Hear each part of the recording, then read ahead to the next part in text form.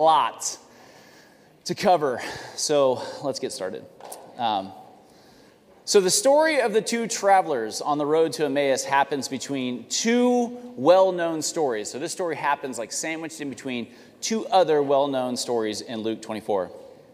The first one is Jesus' resurrection, where the women, it says, go to the tomb, find Jesus missing, are told to wake up and realize he's not there. The angel of the Lord says to them, why are you looking for the living among the dead?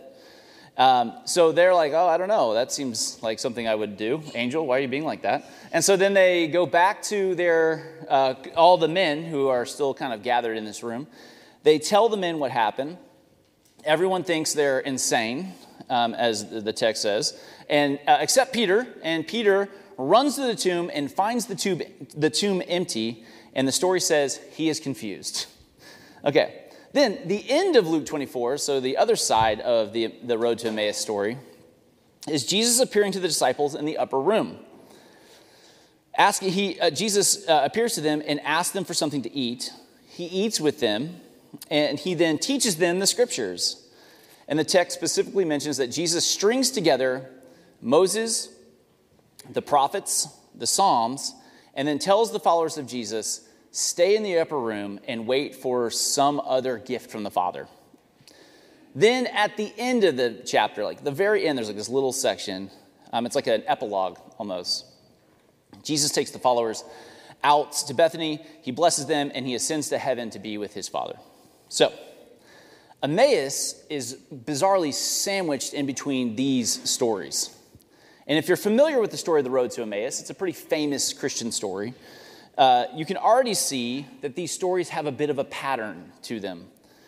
They have a kind of, there are these beats that each story hits in Luke 24.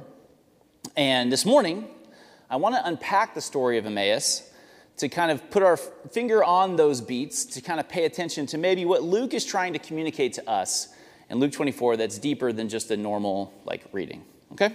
So let's take a look at the very beginning, Luke 24. Let's take 13 through 25.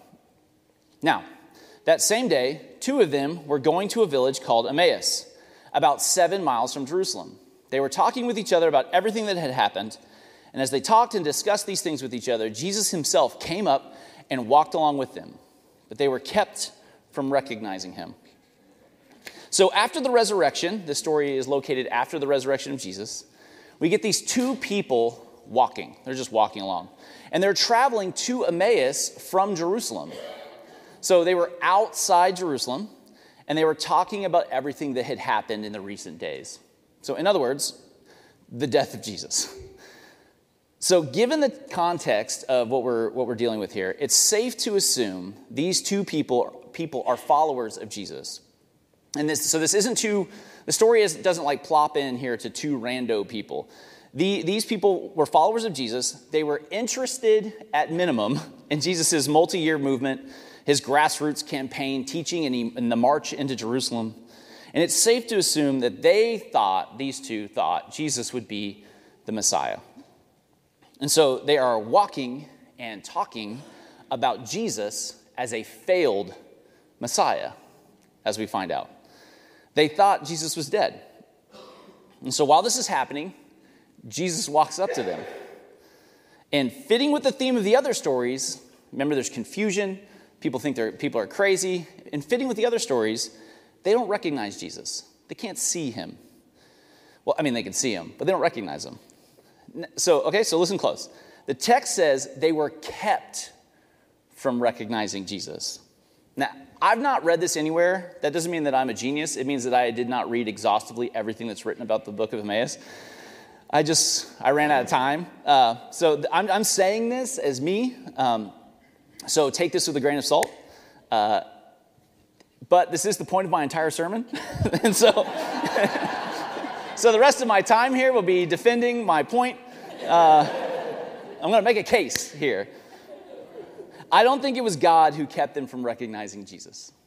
I don't think it was God doing it. I think we often assume that because we want to believe that, or it's something miraculous, and we think, well, it had been God, right? But if you look at the text, the women are confused. Peter is confused. And the early followers in the upper room need the scriptures explained to them to see what's going on. And this is the only text that says they were kept from understanding. And judging by Jesus' response later on in the text, I don't think it was God playing some trick. I think it's something else that was blinding them. It was blinding everyone in Luke 24. And I submit to you, it's at work today. Let's keep going. Verse 17. He asked them, Jesus says, "What are you discussing together as you walk along?" They stood still, their faces downcast. One of them, named Cleopas, asked him, "Are you the only one visiting Jerusalem who does not know the things that have happened there in these days?" So the events of Jesus obviously are a kind of cataclysmic event to Jerusalem. Whatever side you were on in Jesus' movement, crucifixions were public news of the day. Crucifixions were symbols of failed revolutions. That kind of event would saturate every conversation. Like, oh, did you see those crucifixions today? Like, that was, I'm making it, it's not funny, but it's like so-and-so's kid. Like, they would know what's going on, and they would know the news of the day. So these two people are like, are you serious? Where have you been? What's happening right now? Verse 19. What things? Jesus says. About Jesus of Nazareth, they replied. He was a prophet, powerful in word and deed before God and all the people. The chief priests and our rulers handed him over to be sentenced to death, and they crucified him. But we had hoped that he was the one who was going to redeem Israel. And what is more, it is the third day since all this took place. In addition, some of our women amazed us. They went to the tomb early this morning, but didn't find the body. They came and told us that they had seen vision of angels who said he was alive. And then some of our companions went to the tomb and found it just as the women had said, but they did not see Jesus. So this is the text where we get a serious insight into what's going on in the scripture, and especially what's going on with these two travelers on the road. You could say a lot of things about Jesus. So in the early times, these two could have said a lot of things about Jesus. Luke could have written these two people saying a lot of things about Jesus. But all of these things that they mention are choices. Okay? They're choices. He was a prophet, they say. The prophetic tradition was a Jewish tradition of people who bludgeoned the powerful and called out the corruption of the ruling class. They mentioned Jesus was a prophet. They mentioned Jesus was powerful in word and deed. In other words, Jesus had it going on. It wasn't just some normal prophet or leader. Something was happening here. This might be divine. And the people they blame for Jesus' death, they mention, are the chief priests and our rulers. In other words, Rome and all the corrupt Jewish leaders who have abandoned the people and the faith. And it's a huge tell about what kind of story is going on here. They say, we thought he was going to redeem Israel. You can read that as liberate us from these chains, overthrow this corrupt system, and heal the land. And they then say that they had heard the rumors about Jesus' body being missing, the angels and all this, and they said they were amazed by this. So the word amazed is actually existemi. It's the Greek word here. And it means to throw off, be displaced, be amazed, or be made insane. And so we can assume here that these two are radical type Jews, who are like, look, everybody, the Jesus movement is dead. Stop it with the rumors and nonsense. We need to go home. We need to lick our wounds, take a breather. Verse 25. He said to them, "How foolish are you," Jesus says, "and how slow to believe all the prophets have spoken. Did not the Messiah have to suffer these things and then enter his glory?" And beginning with Moses and all the prophets, he explained to them that what was said in all the scriptures concerning himself. And so Jesus says, how foolish you are. Again, a clue that this is not God blinding them. This is something else going on here that's kind of being maybe hidden from us on purpose. They are slow to believe, or a better word might be they're slow to see what is going on. Then Jesus explains the news of the day. This is fascinating to me. Jesus explains the news of the day using Moses and the prophets. Look, again, there are a lot of ways Jesus could use the Old Testament to narrate what is happening with himself and the news of what's going on in the world. But using Moses and the prophets is a signal of what kind of story we have here. It also is a clue to the kind of story that activates these two travelers.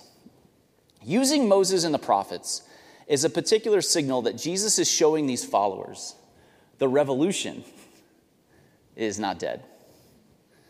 And as they approached, verse 28, as they approached the village to which they were going, Jesus continued on as if he were going farther. It's weird. I just find that fascinating. But they urged him strongly, hey, stay with us, for it's nearly evening. The day is almost over. So he went to stay with them. Pay attention. When he was at the table with them, he took bread, gave thanks, broke it, and began to give it to them. Then their eyes were opened, and they recognized him. And he disappeared from their sight. They asked each other, by the way, were not our hearts burning within us? That would not be my first thing I would ask each other. I would say, hey, friend, did you see that? They asked each other, were not our hearts burning within us while he talked with us on the road and opened the scriptures to us? Okay, so this is the incredible part of the story. It's part of the story as to why this is one of the more famous stories in all of Scripture. You ask a lot of people, what's your favorite story? And they'll say this one.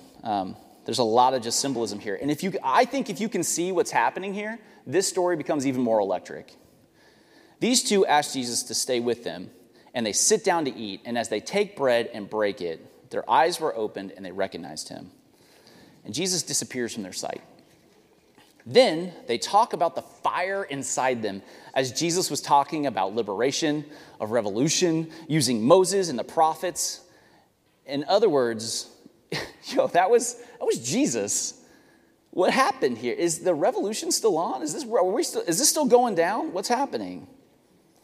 But this is the thing. There's some kind of strange connection between the meal and their ability to see.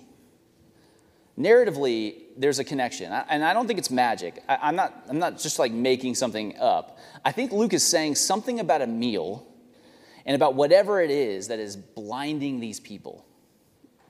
And as we know, whatever it is that is blinding these early followers from understanding Jesus, understanding resurrection, and from being able to see what kind of world we live in now, there is something about a meal that reverses it.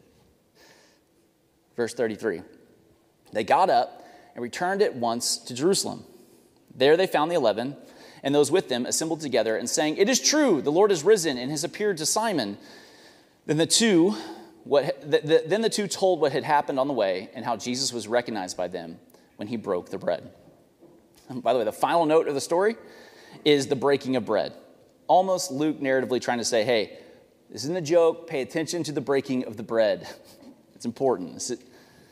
Okay, so this is where I would normally, in my talks, I would normally tell you a story or show you a movie clip to break your attention span up, to help you to connect a bit more to me and to the text. So let's just pretend I just showed you some movie clip that was amazing, and the connections were deep, and you were like, wow, Cole, that was amazing, it was incredible. And I was like, you're welcome, and I'm here to serve. Let's just... Because I'm not going to do that. I'm not. In fact, I'm going to do something a lot more boring. I'm going to go into some history here. And I promise you this all comes together in the end.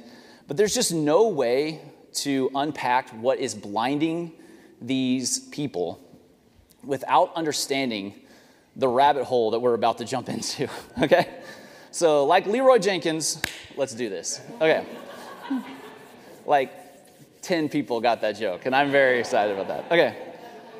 So Emmaus is known for more than simply the destination of two followers of Jesus. In Judaism, Emmaus would have a completely different kind of symbolic meaning. Narratively, politically, and religiously.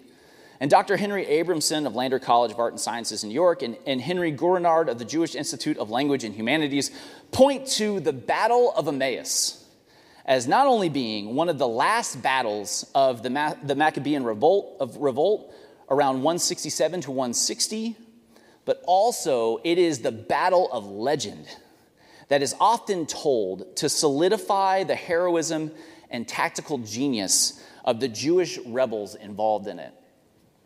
What am I talking about? Emmaus and the surrounding cities in the valley they are located in is a hotbed for some of the most controversial and bombastic historical moments in Jewish history. To mention that these followers were living in, or at least walking to Emmaus, cannot be a coincidence. Luke is communicating something about these two people, as we've covered, they're radicals. But we have to understand 400 years of Jewish history to really make sense of this. So we're just going to fast forward. Let's do this. So in between the Old and New Testament is roughly 400 years. So in between the Old and New Testament is roughly 400 years. The time period is basically lost on most Christians. But there are these books called the Books of Maccabees that tell the story of one of the most significant moments in Jewish history. And bizarrely, without this knowledge, we kind of lose the richness of Emmaus.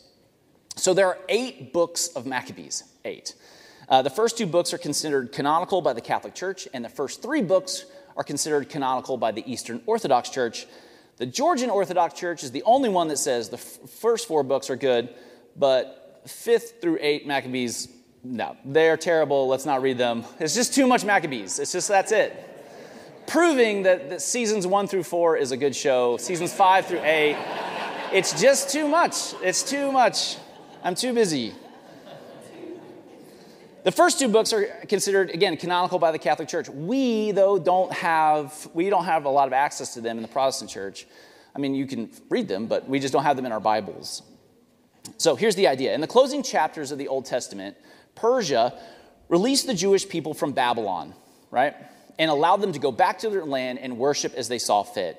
And all they had to do, all Cyrus the Great said was like, look, pay taxes, and you get to keep your temple, your land, your religion, your culture, but you're going to pay those taxes.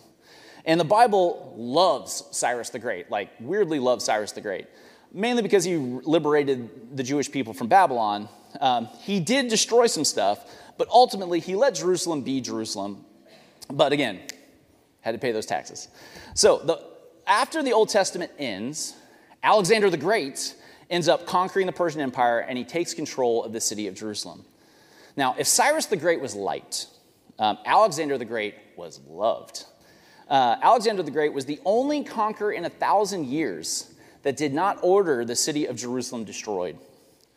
Alexander the Great ruled well, according to the histories here, and the Jewish people enjoyed a time of relative autonomy, minus the taxes. Still had to pay those taxes. So then in 323 BCE, Alexander the Great dies. And all proverbial hell breaks loose at this point. His kingdom splits between 2 main generals. One is Seleucus. He is king over the area now known as Syria. And the other is Ptolemy, who establishes rule in Egypt. And they battle for control over Israel, mainly because the land bridge between Egypt and Syria is Israel. And so they just battle over this. The next 30 years of history, next 30 years of war, Jerusalem changes hands 5 times. It goes back and forth. And the violence and the carnage ravages the land and the people. And eventually, Ptolemy's Egyptian empire wins dominion over Jerusalem for like 100 years, and there's some stability. But not to be outdone, Jerusalem changes hands one last time to Syria, and they conquer Jerusalem for the Seleucids. And Antiochus the third follows Alexander the Great's program and says, we're now in charge here. We're going to give you your land back and make it a province under the kingdom. But I want those taxes. But ultimately, you can kind of do what you want. But Antiochus does a strange thing. He removes the king from Jerusalem, because he's the king, and he combines the high priest and the government leader into one role. And by doing this, he broke Jewish law by making the high priest in charge of the politics and the temple. And so the other thing Antiochus does is he begins spreading Greek culture all over Jerusalem. And many urban Jewish people, having been ravaged by war, eventually decide to just abandon Jewish past culture and adopt the Greek culture as their own, like fine, like whatever you want. And they take Greek names and they become what history calls Hellenist Jews. They even begin studying the Bible in Greek, showing the kind of cultural influence that was happening in this time. The rural areas surrounding Jerusalem are not super excited about this. They're not excited about what's happening in urban Jerusalem. They see Jerusalem as backsliding into a religious and cultural pluralism that they are not thrilled about. And the immigrants that have come now because of the empire, the immigrants that have settled into Jerusalem are bringing their idols into the city. And as these rural people walk through the holy capital, the home of the presence of God, the temple, they see Greek gymnasiums, bathhouses, pools, and idols all over the place. And slowly, the Jerusalem gymnasium begins gathering people. There's energy. It's like the hub of life becomes around that instead of the temple. You can imagine the temple kind of losing just energy and people around it over time. Now, Antiochus III dies, and his son Antiochus IV takes over. And Antiochus IV is not interested in sharing the ground with these Jewish purists. It gets worse. He embraces wildly violent tactics against them. And so he forces the people, the Jewish people, to assimilate to Greek life and promises death to those who refuse to agree to Greek beliefs and practice Greek faith. He believed, this was his thought, we just need to force it violently, and this will ultimately transform their hearts and minds to accept a more glorious lifestyle. It did not. The exclusion and the violence sows the seeds of its own destruction. And it set the stage for a tipping point to revolution amongst the Jewish people. So, there's this priest, Mattathias, and he has this family, and they are famous in Judaism and here in America. You probably actually know a little about this story. You just might not have realized it. They are called the Hasmoneans, and they eventually get so fed up, they flee Jerusalem after all the stuff that's gone down. And they flee out to the rural areas. And this is important for the story of the travelers leaving Jerusalem to Emmaus. When people leave Jerusalem, they aren't just leaving to hide. They're leaving to recover, only to return later, if you catch my drift. Antiochus IV continues to go on a tirade. And he's trying to humiliate the more orthodox religious observers by making it essentially illegal to be Jewish and study Torah. And Antiochus IV doesn't stop in Jerusalem. He then expands it outside the walls and begins enforcing these laws in the surrounding countryside. And he begins publicly humiliating people who did not get in line with Greek culture. This practice makes its way to a place called Modin, a small village where Mattathias and the Hasmoneans and his family have fled to. The town is in the same valley as Emmaus, and it's all right there. And a group of soldiers stand by in this town, this little village, and order the town to kill a pig, to sacrifice to Zeus, and then eat its flesh. Again, public humiliation of Jewish people and their religion.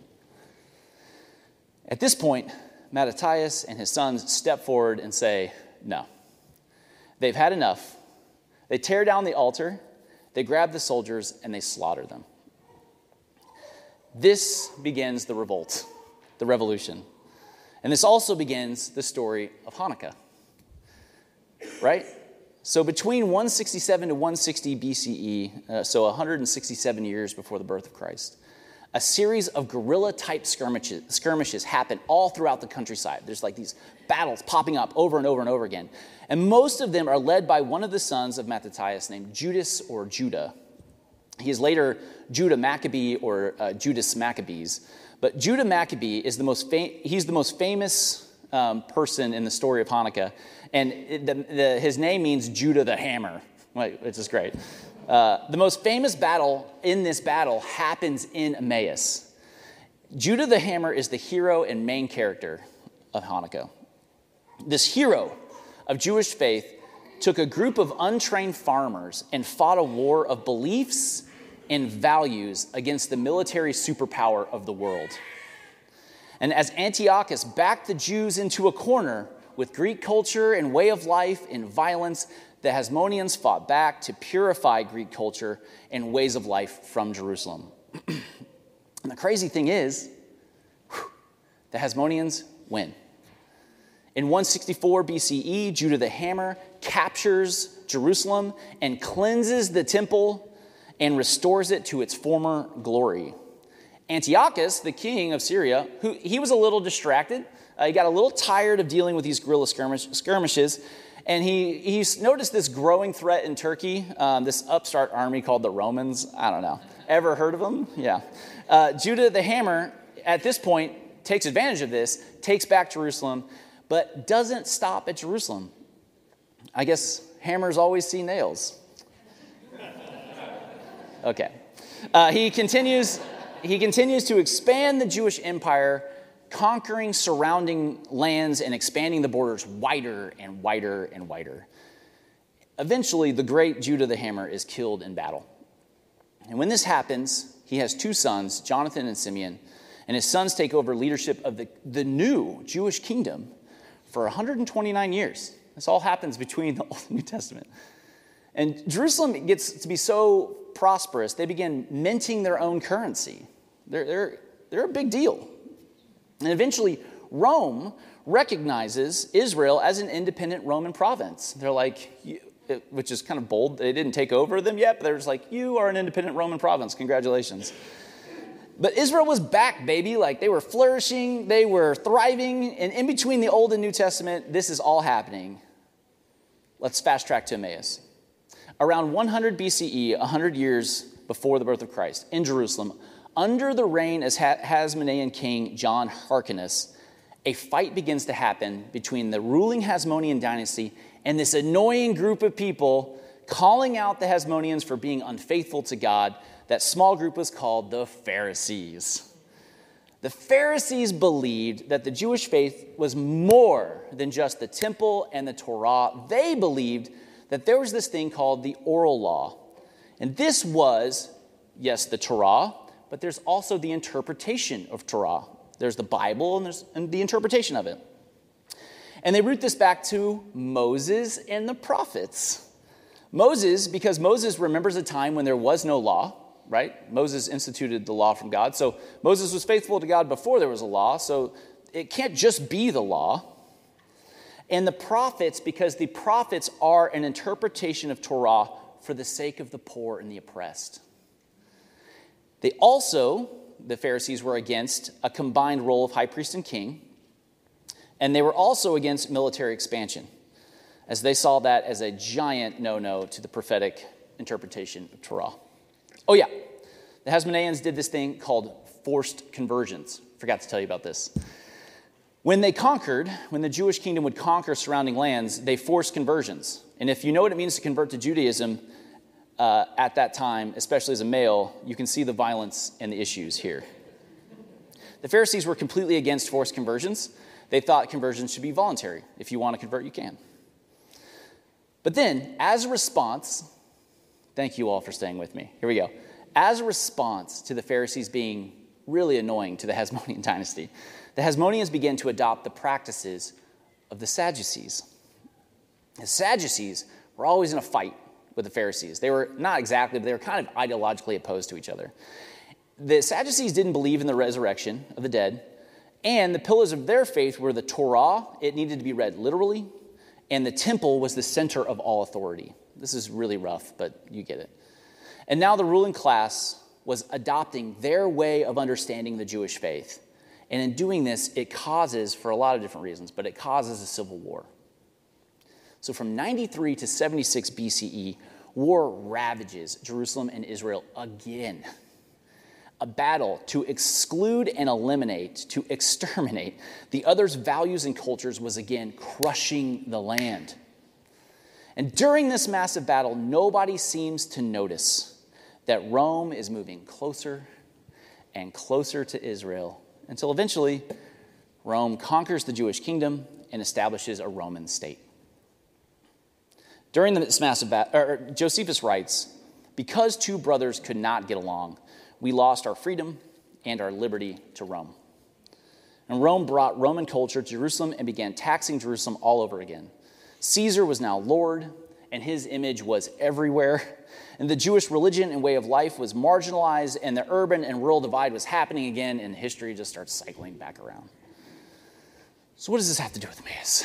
What does this have to do with Emmaus? Well, Jesus grows up in a land that saw revolt after purity movement after purity movement, and many believed Jesus was another in a long line of revolts, another who would amass an army in areas exactly like Emmaus, which was a hotbed for some of this stuff, and purify Jerusalem from the heathen Roman culture. And most of the time throughout Jesus' ministry, everyone around Jesus was trying to position him ideologically, because there's histories of ideas that are at war with each other, and they're trying to figure out, Jesus, where do you fit? Whose side of the war are you on? What about taxes, Jesus? What about the resurrection of the dead? What about the law of Moses and the prophets? Everyone was trying to figure out what camp Jesus fit into. And Jesus was weird. He said, "Give to Caesar what is Caesar's. Give to God what is God's." Which is like a revolutionary phrase hidden with plausible deniability.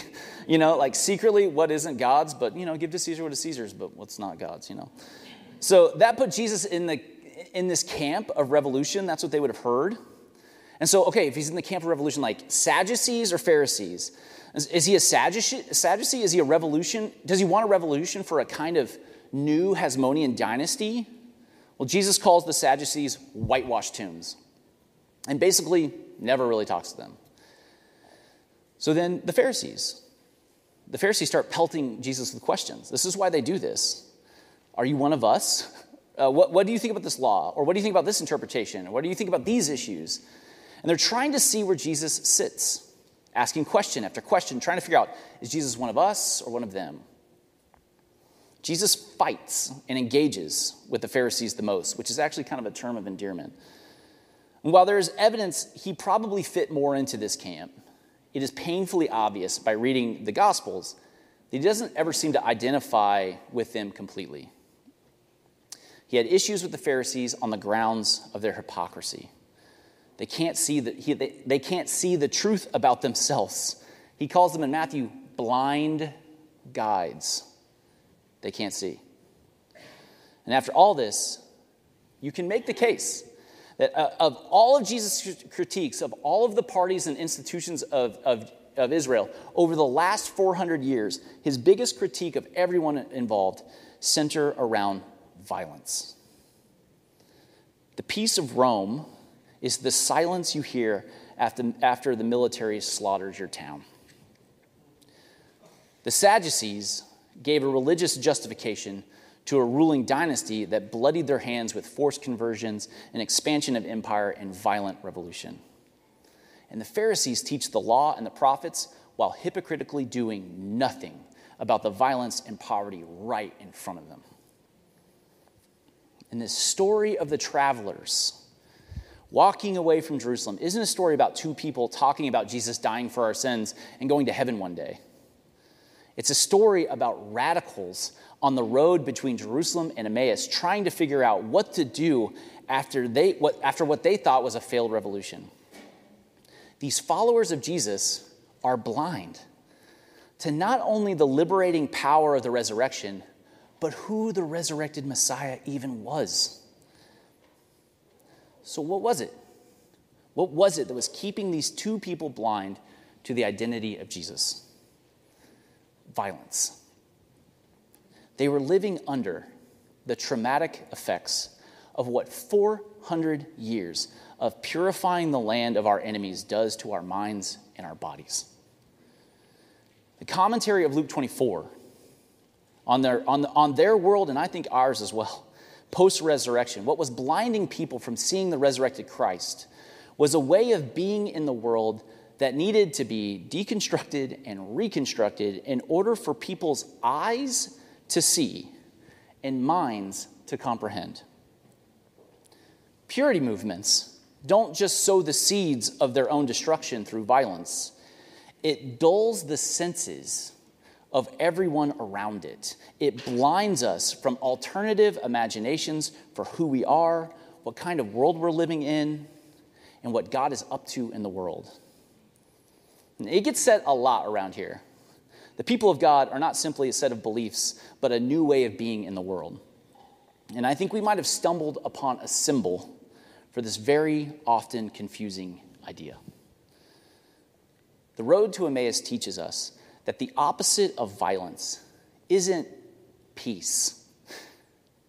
Peace, shalom, is everything in its proper place. The opposite of peace, to the Jewish mind, would be chaos, order, chaos.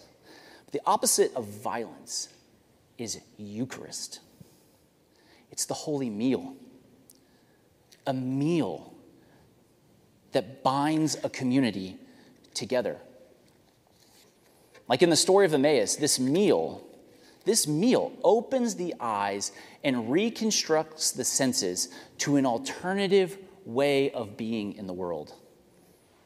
On the road to Emmaus, a meal heals the trauma of violence. And I'm aware that this runs the risk of sounding sentimental. But as a reminder, there is substantial evidence that these road travelers are not sentimental people. They are children of grizzled war vets. And they were ready to go and die to make their God and their families proud. But they seem to latch onto a new way of being in the world. And I submit to you that feeling of sentimentality, a meal, like Eucharist, that might be the trauma of violence at work. So in conclusion, we don't gather around the table every Sunday to be charged up to go out and conquer, win, and convert. We aren't gathering around the table to be reaffirmed in what we already believe to be true, so we can leave these doors and feel right and good and pure. And we aren't sitting in maddeningly uncomfortable chairs so that we can hold on to this life and get to the end and be safe with Jesus. That's an imagination birthed out of war and violence and purity. So as we come to the end of this sermon, we're going to come to the table, to the meal, under the banner of an invitation for the world to come feast with us, to taste and see that the world we live in and the God we serve is good. That means those dipping their hands into this cup will be the undesirable, the enemy, the sinner, the unclean, the impure, the gross, the unbearable, the annoying, the morally wrong, the sexually askew, the filthy rich, the dirt poor, the unfit, the unwell, the irritating. You and me. The invitation to this table is open for you. And the practice is two things at the same time.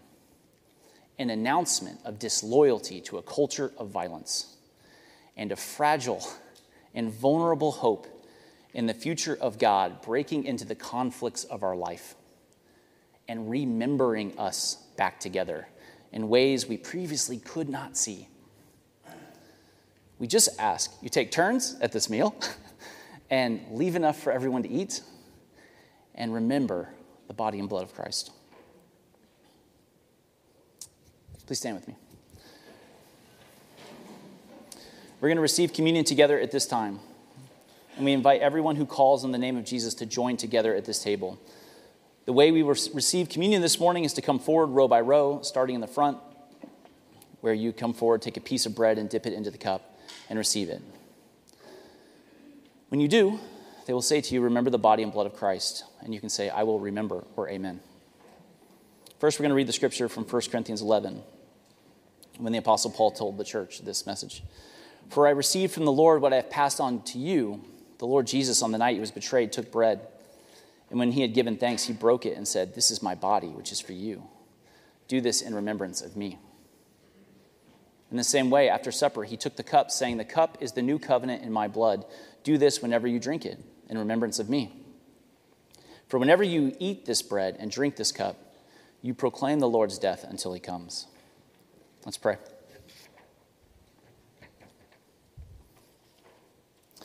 Father in heaven, we ask you to bless this bread and this cup. May it be to us a spiritual food and drink, a means of your grace. And as we receive it into our bodies, may we receive you once again. Come live inside us, burn us, make us new from the inside out, and send us out into the world to be salt and light, and let the world feast upon us and taste and see that you are good, so that all may know your goodness. We pray this in the name of the Father, the Son, and the Holy Spirit. Will you come and share in this meal?